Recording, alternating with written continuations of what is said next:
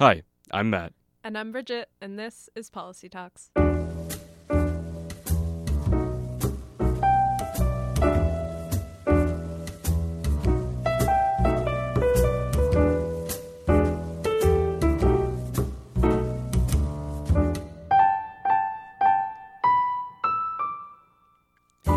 Welcome to Policy Talks, a show diving into all things related to policy analysis in international affairs. And today we are going to try and tackle some parts of CETA. Absolutely not everything. In its largest bilateral initiative since NAFTA, Canada recently concluded the Comprehensive Economic and Trade Agreement, known as CETA, with the European Union after its approval in the European Parliament. After years of negotiating and selling the deal to Canadians, Canada and the EU now embark on a new chapter of a long history of economic cooperation. Minister of International Trade François-Philippe Champagne said that CETA is a deal for the people and that trade is a good thing for the world. Prime Minister Trudeau echoed these sentiments, saying that trade leads to good middle-class jobs. That said, not all are convinced of CETA's benefits. In the midst of an increasing distrust of trade agreements, critics have cautioned against this agreement, arguing that it does little for everyday businesses and consumers, giving far-reaching influence to multinational corporations and some problematic investor protections. So protests have erupted both across Europe and in Canada in response to CETA, with people worried about the security of jobs, the environment, and other impacts on consumer goods. So are these worries well-founded? And what impact will this trade deal have on Canada? These are some of the questions that we hope to kind of tease out today. Here to help us make sense of CETA and the impacts of international trade agreements is our guest, Stuart True. Stuart True is a senior editor of The Monitor, a bi-monthly magazine of progressive research and opinion from the Canadian Centre for Policy Alternatives, and a researcher with the Centre's Trade and Investment Research Project. He is the co-editor with Scott Sinclair of the Trans-Pacific Partnership in Canada, A Citizen's Guide, and an author of the recent report From NAFTA to CETA, Corporate Lobbying Through the Back Door. Welcome to Policy Talks. Thank you very much. Yeah, thanks for joining us. So without going into too much detail about, just the technical aspects of CETA, the finer details, perhaps you could give us your perspective on some of the highlights of the deal. So maybe, the key clauses, things that our listeners should be aware of, and especially the chapters that have garnered the most criticism. Okay, I can do that. So CETA, obviously, as you guys said, it's a NAFTA-type agreement. It's the largest free trade deal that Canada has attempted to, or has, I suppose, now successfully negotiated with another country. But like NAFTA and like other free trade agreements since then, it's a lot more than that, right? And so when you look at the concerns people have with CETA in Europe and in Canada, as you mentioned, they have to do with those parts of the deal that aren't really about trade, right? We're not anti-trade. We just look at this as a much bigger deal than that. And so there are concerns, especially, you mentioned them with the investment chapter, for example. That was one of the big ones, especially big deal in Europe, where it almost scuppered the deal, right? So this is a chapter in CETA, as there is in NAFTA, only it's a bit expanded in CETA, that allows investors, in this case Canadian investors, or European investors, to sue governments outside the courts. So this is a private arbitration system only for corporations when they feel that a government decision, whether it's a regulation, a health and safety regulation, a decision to cancel a mining project, for example, if they feel that undermines their investment contrary to the agreement, then they can sue. So that was a big problem for a lot of people in Europe. There were issues in Canada related to the CETA's intellectual property rights chapter. This was essentially a list of requests from Europe to Canada to change our copyright and patent law, which we simply said, yes to. It's going to have enormous costs in Canada in terms of prescription drugs, right? So estimates in the $850 million a year range that's going to be the additional cost once CETA comes into force. And at the local level, there were concerns with CETA's procurement chapter. So this is, procurement. It would be, money that municipal governments, universities, hospitals, they spend on goods and services in a year, right? So no longer will they have the ability to attach local benefits to that spending. Like, well, we'll give the contract to you as long as you hire a certain number of, people from this community, or as long as, you source a portion of your goods and services from within the province or within Canada. That kind of stuff becomes illegal under CETA. So you can see how it, more than a trade deal, it actually deals a lot with, the government of Canada's regulatory and policy capacity, and it goes down to the local level too. So the City of Ottawa's capacity to govern, and also the university's capacity as well.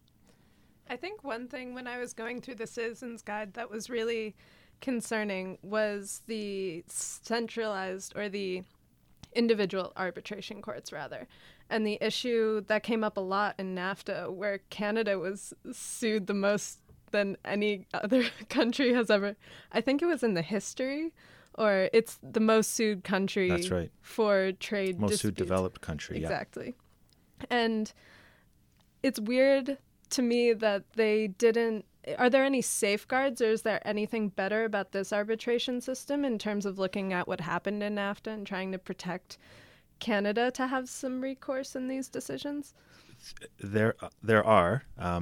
It's funny because there are, but not for anything Canada did. You know what I mean? Like, right. Canada was, when they started the CETA negotiations, very gung-ho on having as strong as possible an investment protection chapter like they do in NAFTA. And this was, I think, because of the kinds of investments Canada has a lot of in Europe, which is in the resource sector, mining, this kind of thing. Gold, there's a big gold mine a Canadian company wants to build in Romania, right? So these are the kinds of investments that would be protected under a very strong investment protection in case those projects were to be canceled. What happened, though, is because this huge backlash in Europe among progressive organizations to these protections, which aren't available to regular people. People don't have that kind of power under these trade deals to challenge government decisions or to hold corporations to account. You had this process where it would no longer be possible to sign the deal unless Canada were to kind of step back a bit and incorporate some of these reforms.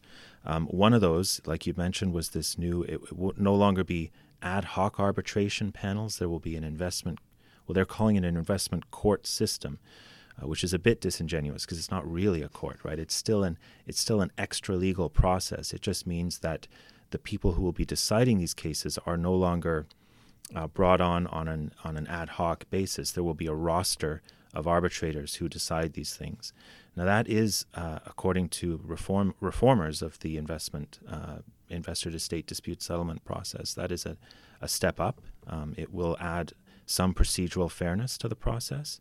But at the same time, most of the rules that will be decided by these panels are exactly the same. They're very, very favorable to corporations, very suspicious of government regulations. And according to studies we've been part of, a lot of the cases we've seen against Canada, because you're right, we have been sued more times than Mexico under NAFTA, and 30% of the time those are against environmental policies that, let's remember, affect foreign and Canadian investors in exactly the same way.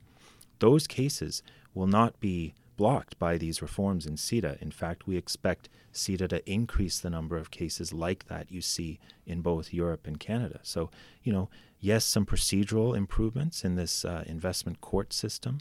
For example, they're going to be, these people will have a retainer. Not all of their salary will be based on how many cases come their way, right? Which actually serves as an incentive to take on more and more cases. Exactly. Serves as an incentive to rule favorably for the investors, so more investors bring cases, right?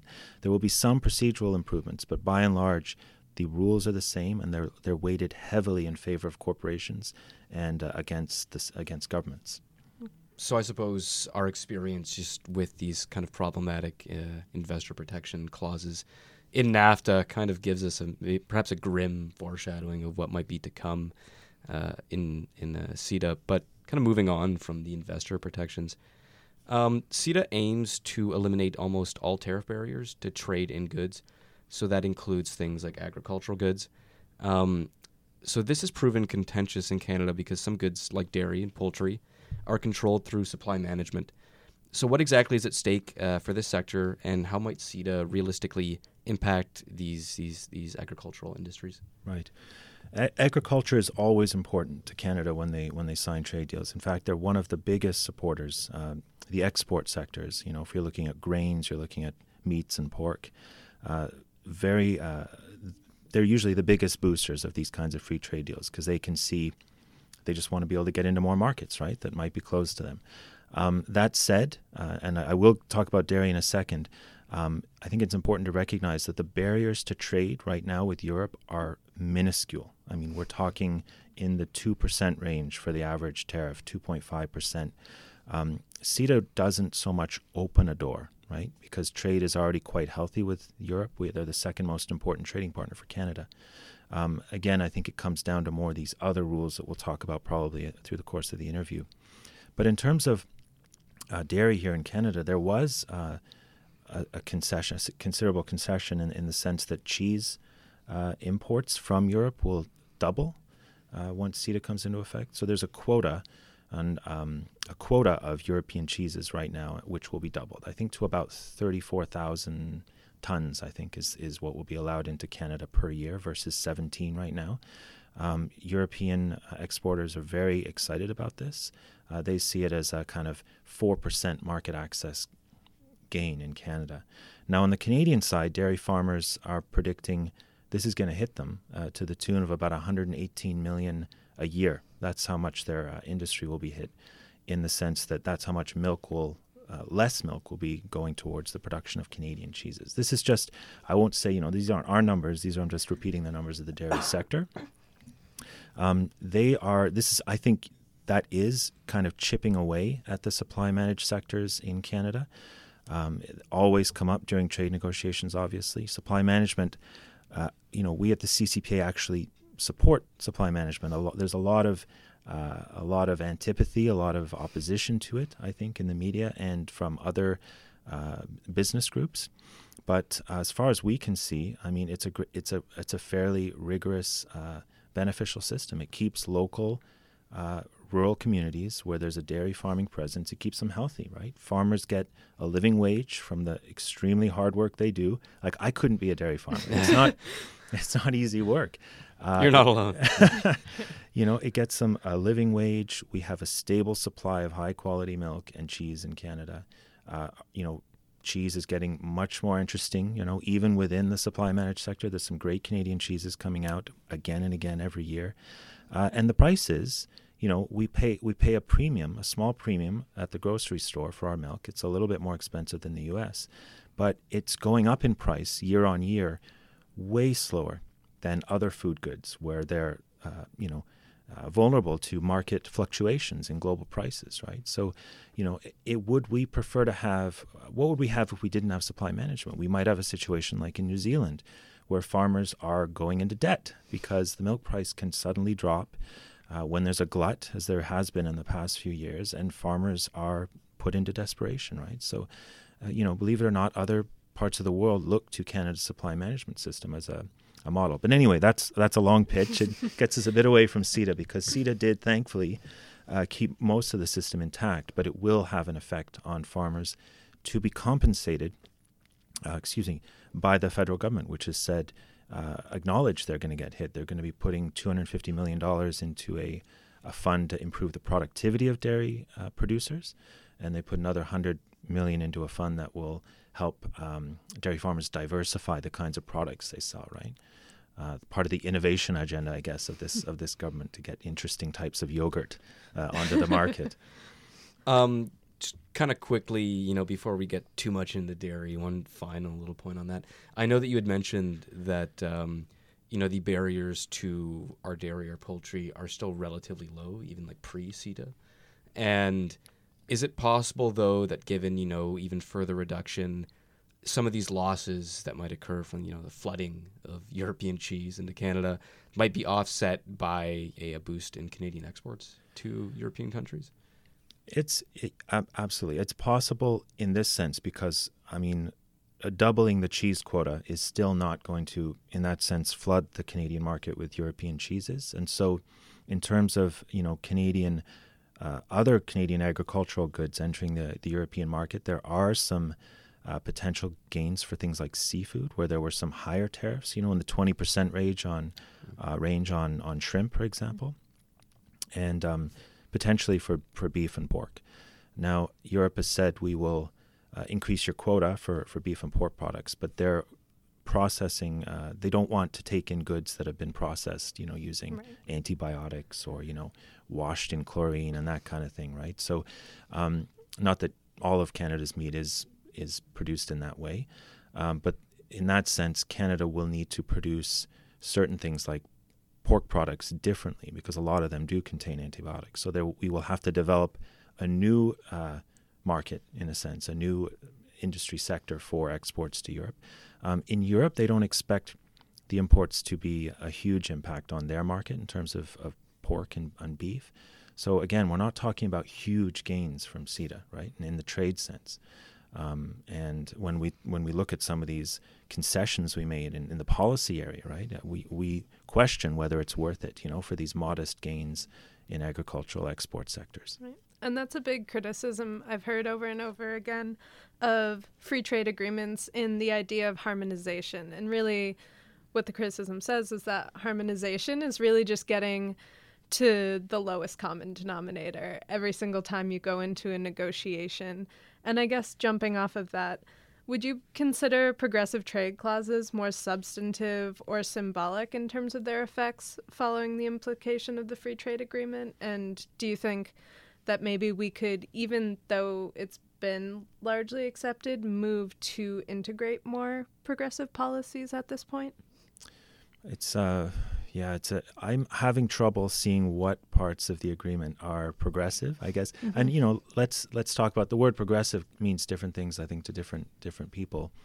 But from our perspective, from this kind of center-left perspective, I mean, if you're looking at the progressive parts of CETA, if we want to call them that, Sustainable Development Chapter, the integration of the environmental and labor chapters into the agreement versus as side agreements as in NAFTA. I mean, from what we've seen, from our assessments of them, I mean, they're largely toothless, right? These environmental measures in CETA, these labor protection measures, don't have the same kinds of enforcement.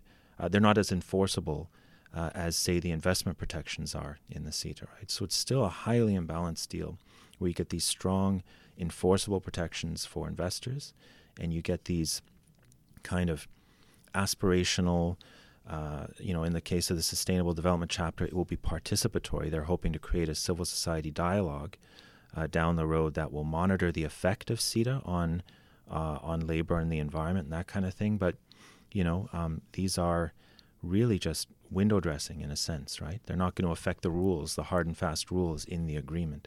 And experience with other European deals where they incorporate these what you might call progressive civil society dialogues is not all that positive, right? They come together once a year, they talk about what they don't like about the deal, and then the deal continues, right? I mean, nothing happens.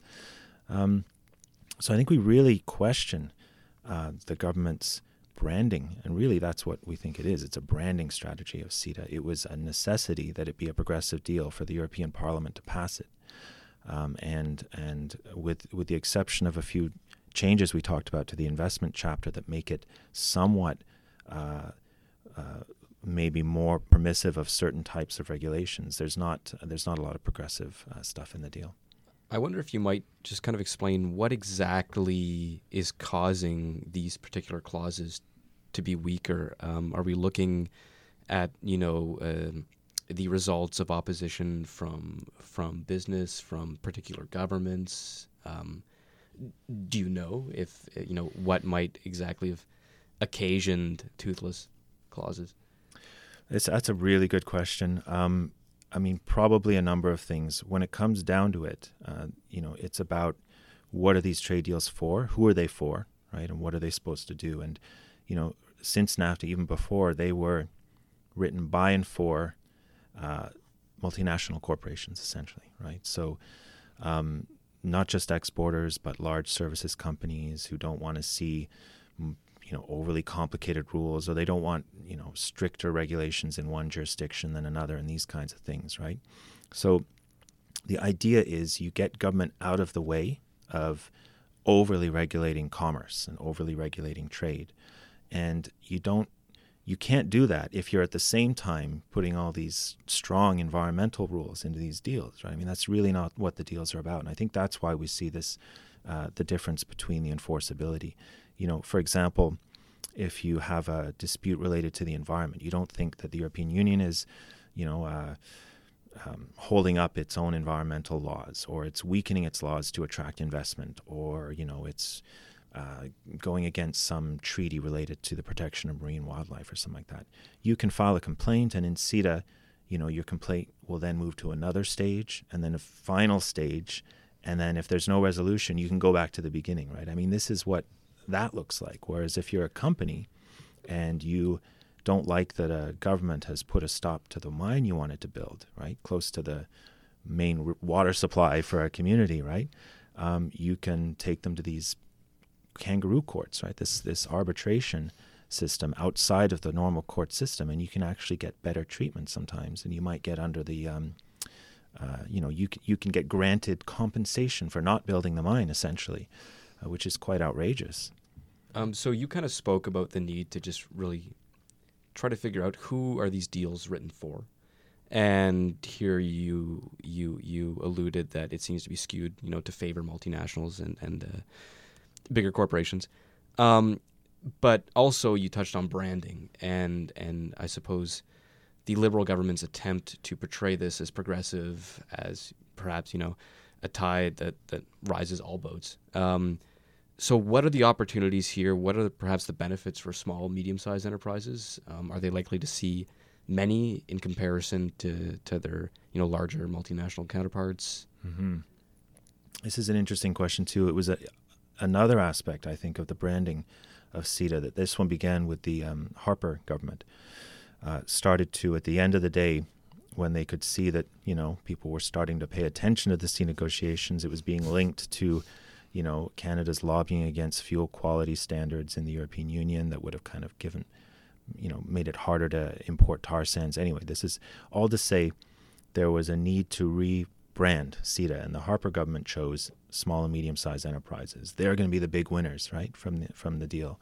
I don't think there's a lot of evidence that that's the case. I mean, small and medium-sized enterprises typically don't do as much trade as multinational companies. I think if you look at the stats that the OECD, and I think Oxfam has done some stats on this too, like the bulk of international trade is done by a tiny percentage of very large companies.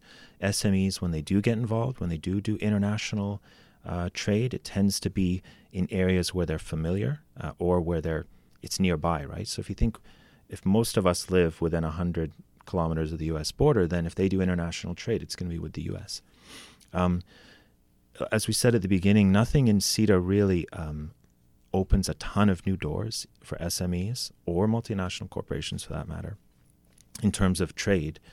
I think what small companies probably need more than these trade deals is they need encouragement, right? If they are going to be going overseas, they need to know that they've got someone helping them out, right? And I think there's a role for Global Affairs Canada to be providing that service, and they do provide those services. But if you really want to help them out, you could do it a bit more. You could get serious and bring them over when you go on these big missions with your larger multinationals, which they do from time to time, right? So I think that would be an important service. Simply signing another 6,000-page agreement full of rules that no small business owner is going to have a chance to go through. I mean, how does that help them get into the European market? I don't know. And I think with branding, we'll go into our break. We'll catch you back with more free trade agreement talk in just a moment.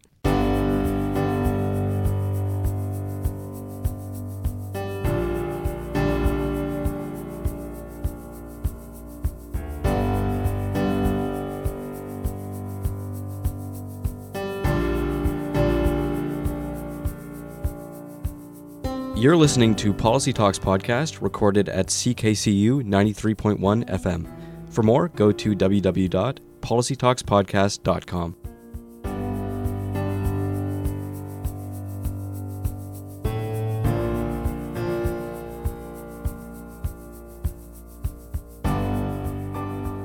Okay, so we're back from our break talking about CETA and the status of international trade. So before the break, we were talking a lot about government branding of CETA and having it seem more progressive than it was, with CETA having a lot of roots in the conservative government trying to get this free trade agreement through. So when it comes to the public, it's kind of fascinating in the sense that you almost feel now, if you hadn't looked or delved into the policy, that saying no to free trade now because of Trump's reaction to TPP is tantamount to saying no to a lot of what the center left tries to push through in terms of like this new globalized era where there's a free movement of people and there's a free movement of trade and everyone's more prosperous because of it. Could you touch on that a little bit in terms of public reactions? And yeah, it's a very interesting time with Trump and his pulling out of the Trans-Pacific Partnership, and it is. You're right. You get the sense that when you say you're against CETA, that somehow you're kind of offending the foundations of liberal democracy, right? That you're somehow some heretic, right? But I think you're right. Yeah, it's it does feel like these days, or at least I think, as going back to branding, I mean, there is this an attempt to kind of paint people as who are critical of these trade deals as somehow opposed to liberal democracy, right? Like they're totally closed off. Free trade is about openness, like you said, free movement of people, and that if you don't like these deals, you're somehow kind of a nativist, and you're anti-immigrant, and you must like Trump and this kind of thing, and that does pose, I think, a conundrum for groups like the CCPA and others who want to talk about trade in this environment. At the same time, you have people like our Prime Minister, Justin Trudeau, saying quite frequently that globalization has left people behind, right? So that's happening at the same time, and that's who he's speaking to, is the European protesters. He's speaking to the anti-CETA people here, and the workers who have lost their jobs and who are having a hard time finding something stable in these kinds of in this new environment, right? Slow growth, that kind of thing, not as much investment going into new production in Canada or anywhere for that matter. A lot of corporate hoarding. These feel like very unstable times, right? So I think there is an acknowledgement of that. Even in, if you look at the trade policy Trump put out last week, he even spells it out at the top that people feel like they've been left out from globalization. And I think that,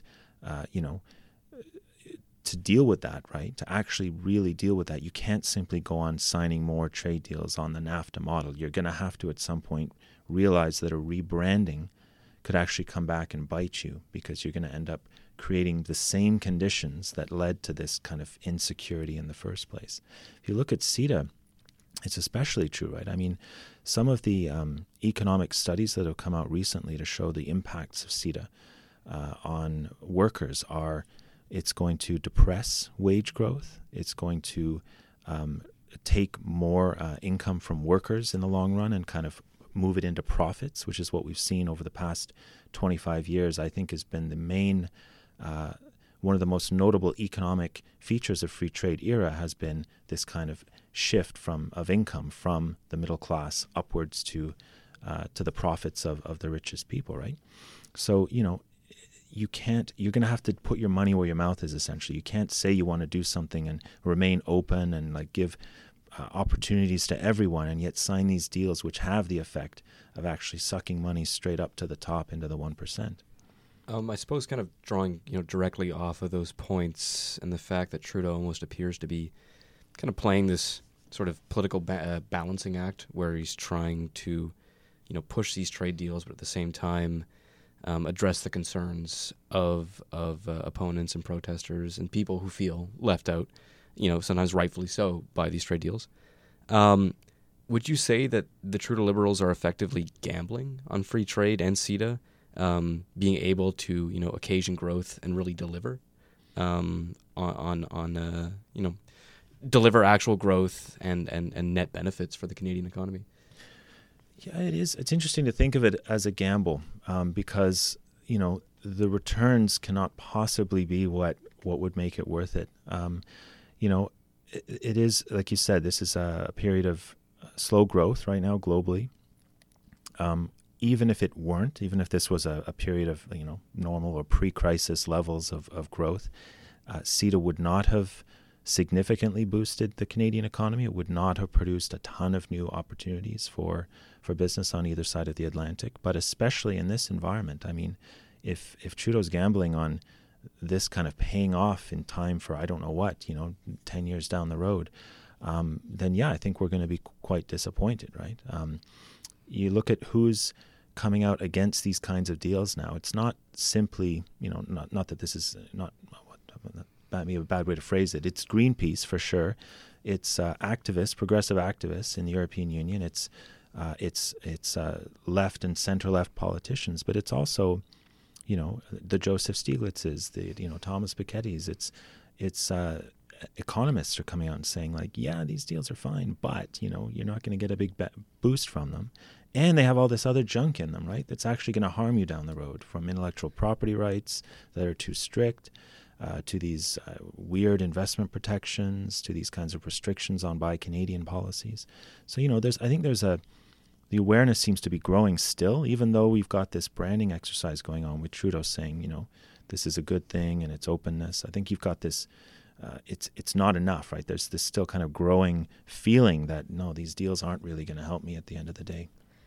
One thing that comes to mind, with these agreements going forward, is there any precedent for redrawing the lines within agreements after a number of grievances, for example, in a certain sector come up?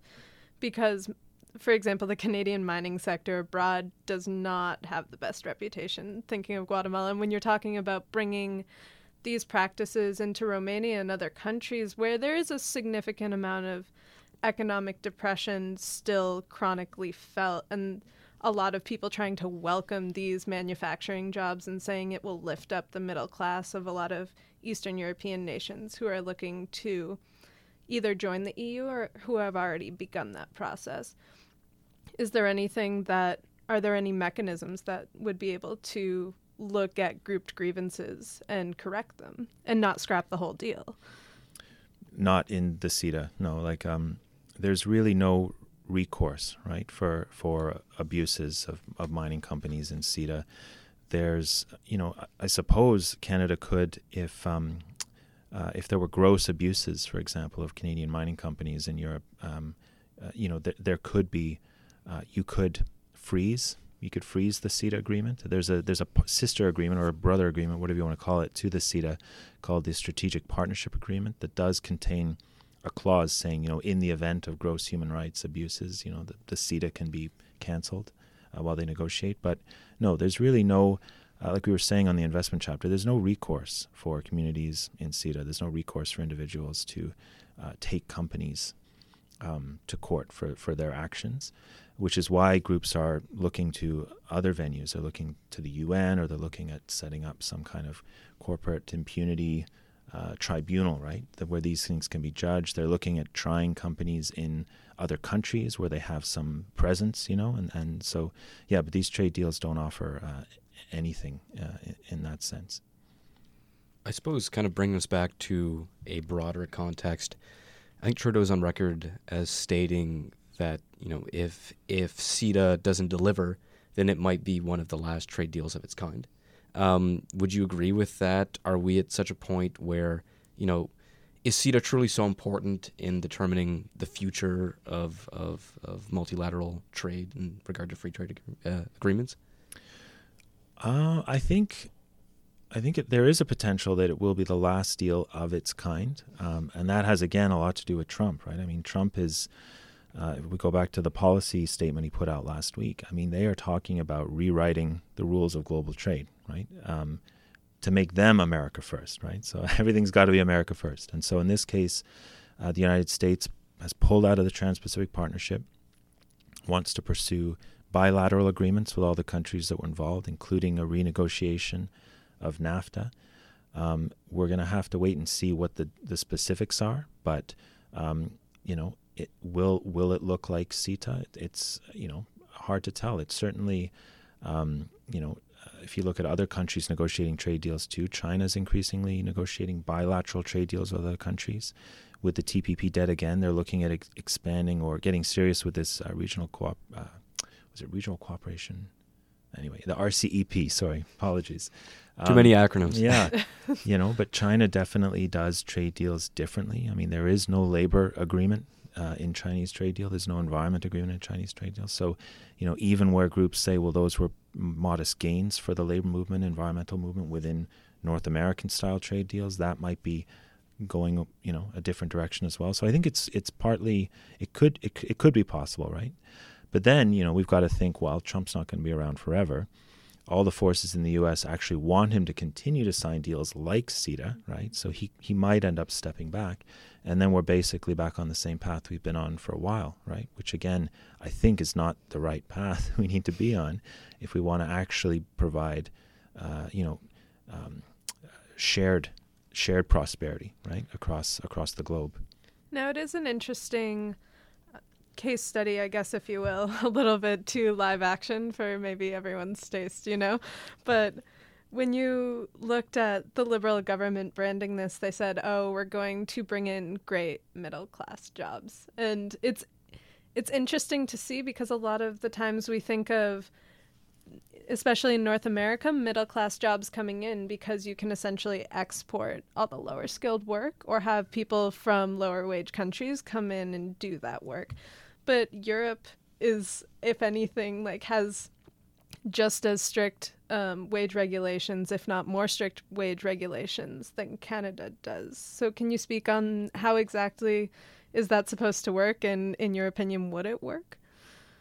You mean would the deal bring about middle-class jobs or strengthen middle-class jobs? Yeah. Was the big touting point. It's, some of the studies that have come out, including one from CCPA, was done by Jim Stanford when he was at Unifor. Another one we come up with from John Jacobs at the CCPA suggests that, if you look at what CETA is likely to do to the Canadian economy on a macro level, it's going to be, we're going to be tended more towards, the export of low value-added goods. So basically, Canada's existing experience of free trade deals in this era has been to shrink the kind of manufacturing sector. It's at quite a low level right now. It's emphasizes exports of raw or barely processed goods, like gold, oil, this kind of thing, pulses, that kind of thing. So, there's not a lot of new Canadian jobs in that, right? And if you look at the studies, again, going back to the one from Tufts University we talked about that showed that wage growth would be suppressed, which means that if CETA didn't exist, wages would actually go up faster than if it does exist, right? Which is really puzzling to think about, right? That you can sign a trade deal that's supposed to give you a $12 billion boost to your GDP, and yet average incomes are going to go up even slower than they already are. The free trade era has not been good for middle-class incomes, right? They're stagnant across the developed world. Meanwhile, as we were talking about, corporate profits keep going up, right? They're hoarding about, I think, $600 billion worth of what Mark Carney called dead money right now. This is money that could be reinvested in middle-class jobs, but that isn't being invested in middle-class jobs. And that's not something that CETA can fix, right? That's going to take more hands-on government policy. That's going to take, more directed stimulus, I would say, expanding public services. That creates good middle-class jobs, right? Childcare, we need childcare, and that creates a lot of good jobs as long as they're paid well enough. So I would say, no, CETA is not the way to help the middle class. You help the middle class by actually producing the jobs of tomorrow, which is in public services, which is in renewable energy, retrofitting, transportation, public transit, these kinds of things. And going off of that, it seems like this is going to be a real problem for Indigenous communities who for the longest time have not had recourse or foreseeable recourse. And the fact that it can be even more convoluted, we're saying now, because you're not only discussing with the provincial and the Canadian governments, you're also having to discuss with these within, or not even having recourse with these courts, but within these arbitration courts, as well as the European Union. So when you talked earlier about these communities going to the UN, it feels like there's already a giving up on social policy for Indigenous and First Nations communities throughout Canada. And the AFN, the Assembly of First Nations, frequently points out that First Nations communities are simply they're not included in these trade negotiations, right, which is quite remarkable, right? And especially in this era of reconciliation, you would think if you're going to change the way we Canada's relationship with First Nations, then easy place to start would be to include First Nations representatives in trade negotiations. They're not. I think you can see from the deal that their interests are not represented. There are modest exclusions from investment treaties that Canada signs for certain policies related to First Nations, but they are just overwhelmed by the corporate rights granted in these investment treaties and these free trade deals. There was a legal challenge out in British Columbia against the investment treaty with China on those grounds, stating that this is actually unconstitutional simply because it violates the First Nations Section 35 rights. And we think it was a bad decision. The judge decided to defer authority to the federal government in this case and not rule on it as being a constitutional violation. But these companies want to go into a community. If there's pushback, if it's a pipeline company or just looking at the pipeline fights going on in Canada and the U.S., these companies have, if they are, to the extent they're from a country with which you have a treaty, they have more rights than you as a citizen and even as a member of one of Canada's First Nations or an Indigenous peoples in Canada, which is unconstitutional and wrong, frankly, right? So, nothing in these deals for First Nations in Canada. And, to the extent that it shows the priorities are in the wrong place, I think that's true in so many ways. When it comes to the federal government, priorities have not been in the right place when it comes to First Nations. I think these treaties in a bigger way show that the government's priorities are not in the right place in terms of they don't give a big boost to our economy. They don't improve our economy. They don't improve jobs for the middle class. They don't improve wages for workers. There's so many ways in which these trade deals show bad priorities, I think. Right. And that First Nations is definitely a good example of one of those ways, yeah. Well, I think that's all the time that we have for today. Thank you very much, Stuart, for joining us in the studio and giving us your perspective on CETA. It's my pleasure. Thanks. Nice to meet you. Yes, thank you very much. And thank you for listening to Policy Talks. Remember to visit us at policytalkspodcast.com and on Twitter at PolicyTalksPod for updates and related content. If you have any feedback, comments, suggestions, we'd love to hear from you. Send us an email or reach us on Facebook or Twitter. A quick thanks to our research team who put this episode together: Eugene So, Shetha Ali, Juhi Sohani, our technician, Megan Boisjali, and our wonderful producer, Joe Venkatesh. Until next time, I'm Matt. And I'm Bridget. This is Policy Talks.